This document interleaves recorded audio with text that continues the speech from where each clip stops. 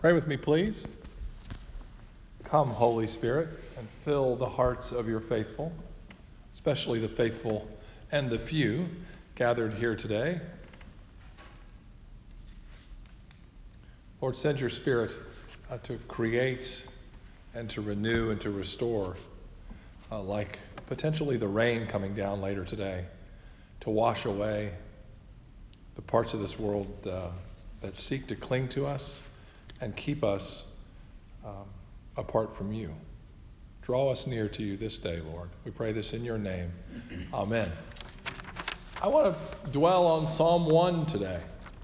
It was the first sermon I ever preached in seminary, was on Psalm 1. I've got a quote from a commentary here, but I want you to get on page 270 of the prayer book with me, because I just want to point out a couple things. If you were here Sunday, this is the sermon that I alluded to in my sermon that I gave in seminary. I said on Sunday in the sermon that I gave that in seminary, the first sermon I preached, I thought I did a pretty good job. And at the end of the sermon, one of my classmates, we sat in a chapel a little smaller than this, and we practiced preaching. And so I finished and thought, well, that wasn't bad. I mean, first try. And after class, all the seminarians who each one of us took turns preaching. So if there were 12 of us in the class, I got to write up little reviews on the other 11. And so after class, what you did was you went up to each person in the class and you handed them your review. And we were really encouraged to be honest, you know. If their body language was distracting, say that. If girls had long hair and they were flippant, they'd tell them, you know. Give them good, you know, positive, constructive criticism. And so one of my friends came up to me and she handed me a piece of paper and she said, "Gary, that was really an outstanding sermon, but I just have one comment." And I said, "What is it?" She said, "I've never done well with preachers who stand up in front of the congregation and simply say, 'Stop sinning.'" And apparently that was my message that day. After reading Psalm 1, there's two ways to live. You know, live the right way and be considered righteous. You know, live the right way and inherit the kingdom prepared for you. Live the right way and God loves you. Or keep living the wrong way, keep living in sin, and you'll go to hell for sure. It's easy, right there in Psalm 1. Stop sinning. Right. Thank you for laughing. Right. We don't do well with the law, we human beings.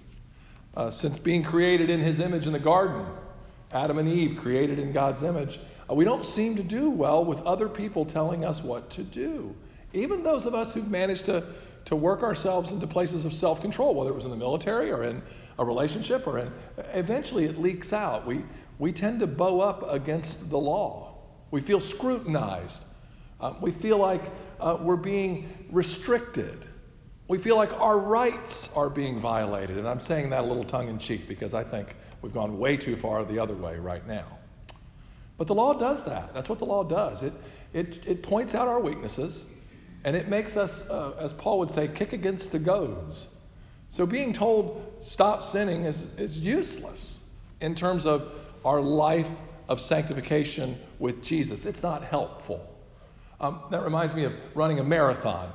And when you're running a marathon, 26.2 miles, to have, at least in my experience, to have people in the early stages of the marathon clapping and saying something like, "Keep going, you're almost there," when you're on mile 3 or 4, I wanted to stop and go, "Stop saying that. That's not helpful. I'm not almost there. There's 23 more hilly miles ahead."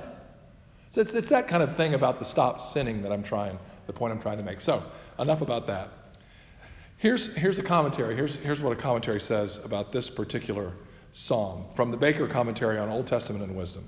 Psalm 1 constitutes an unexpected beginning to a collection of songs and prayers, since itself is neither a song nor a prayer, but a poem, commenting on how life works in such a way as to constitute a promise and an implicit exhortation. That sounds kind of like stop sinning to me. Live a particular way because this is the way life works. Or suffer the wrath would be my little quick summary of what the Baker Commentary means. I'm going to get to how I think the only way possible for us to live a life of not sinning, which we never can, but to even try to enter into a life of commitment to God and obedience begins with a certain mindset. But before I do that, I want to read a poem. I alluded to this poem on Sunday as well. It's the poem by Robert Frost, The Road Not Taken. Probably been a while since most of us have read it, although we do have a young up-and-coming high schooler here who probably have to memorize it when you get to high school. But it's The Road Not Taken by Robert Frost. Most of you have heard it. Some of you may even have memorized it. Here it is. Listen to it in light of what Psalm 1 tells us about two ways to live. Two roads diverged in a yellow wood, and sorry I could not travel both. And be one traveler, long I stood, and looked down one as far as I could to where it bent in the undergrowth. Then took the other, as just as fair, and having perhaps the better claim, because it was grassy and wanted wear, though as for that passing there had worn them really about the same. And both that morning equally lay, in leaves no step had trodden black.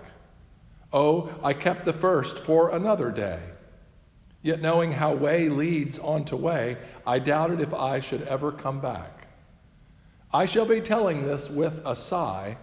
Somewhere ages and ages hence, two roads diverged in a wood, and I took the one less traveled by, and that has made all the difference.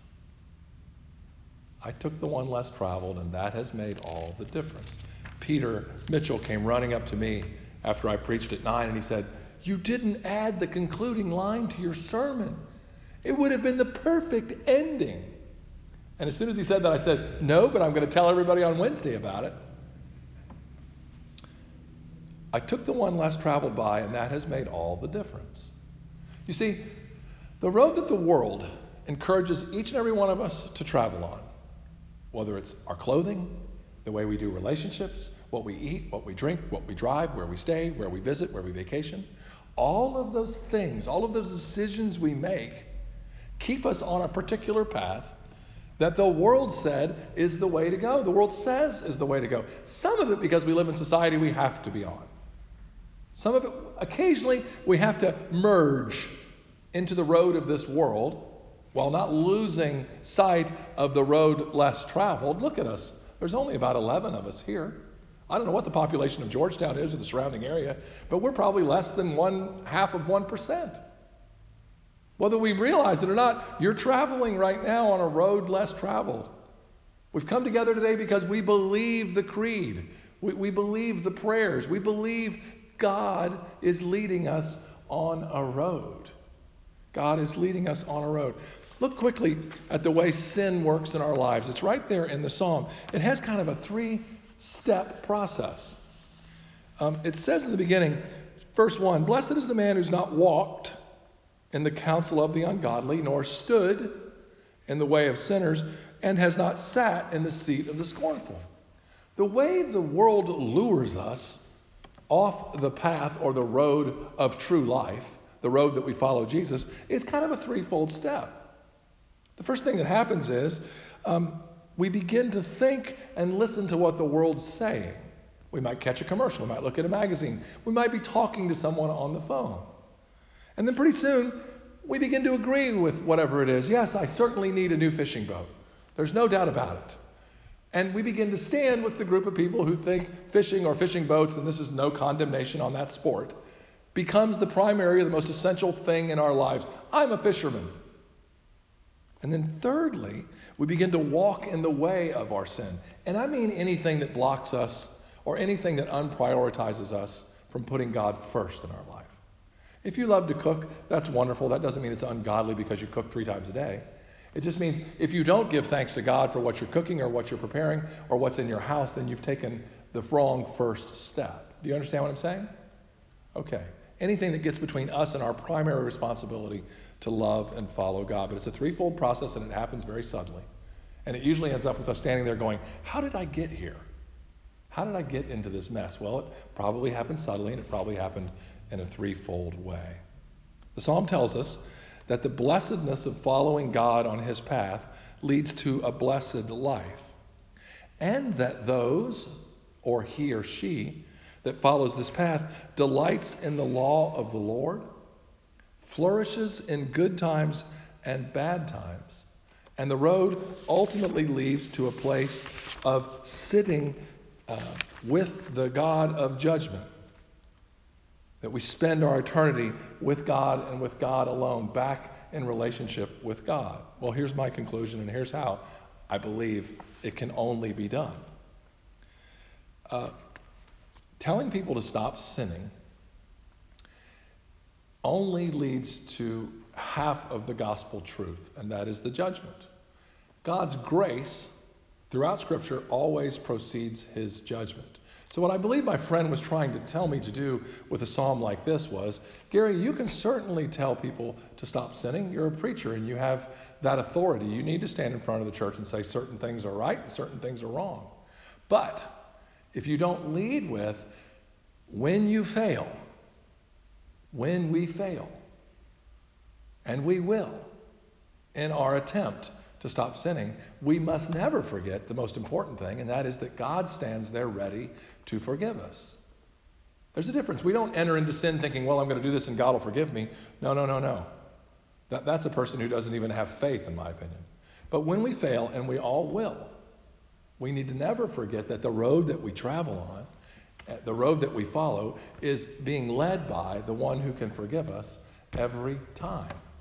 He's not the God of second chances. Thank God. He's the God of third chances, fourth chances, fifth chances. And he stands there this morning, today, ready to forgive each and every one of us on this road less traveled. In Jesus' name, amen.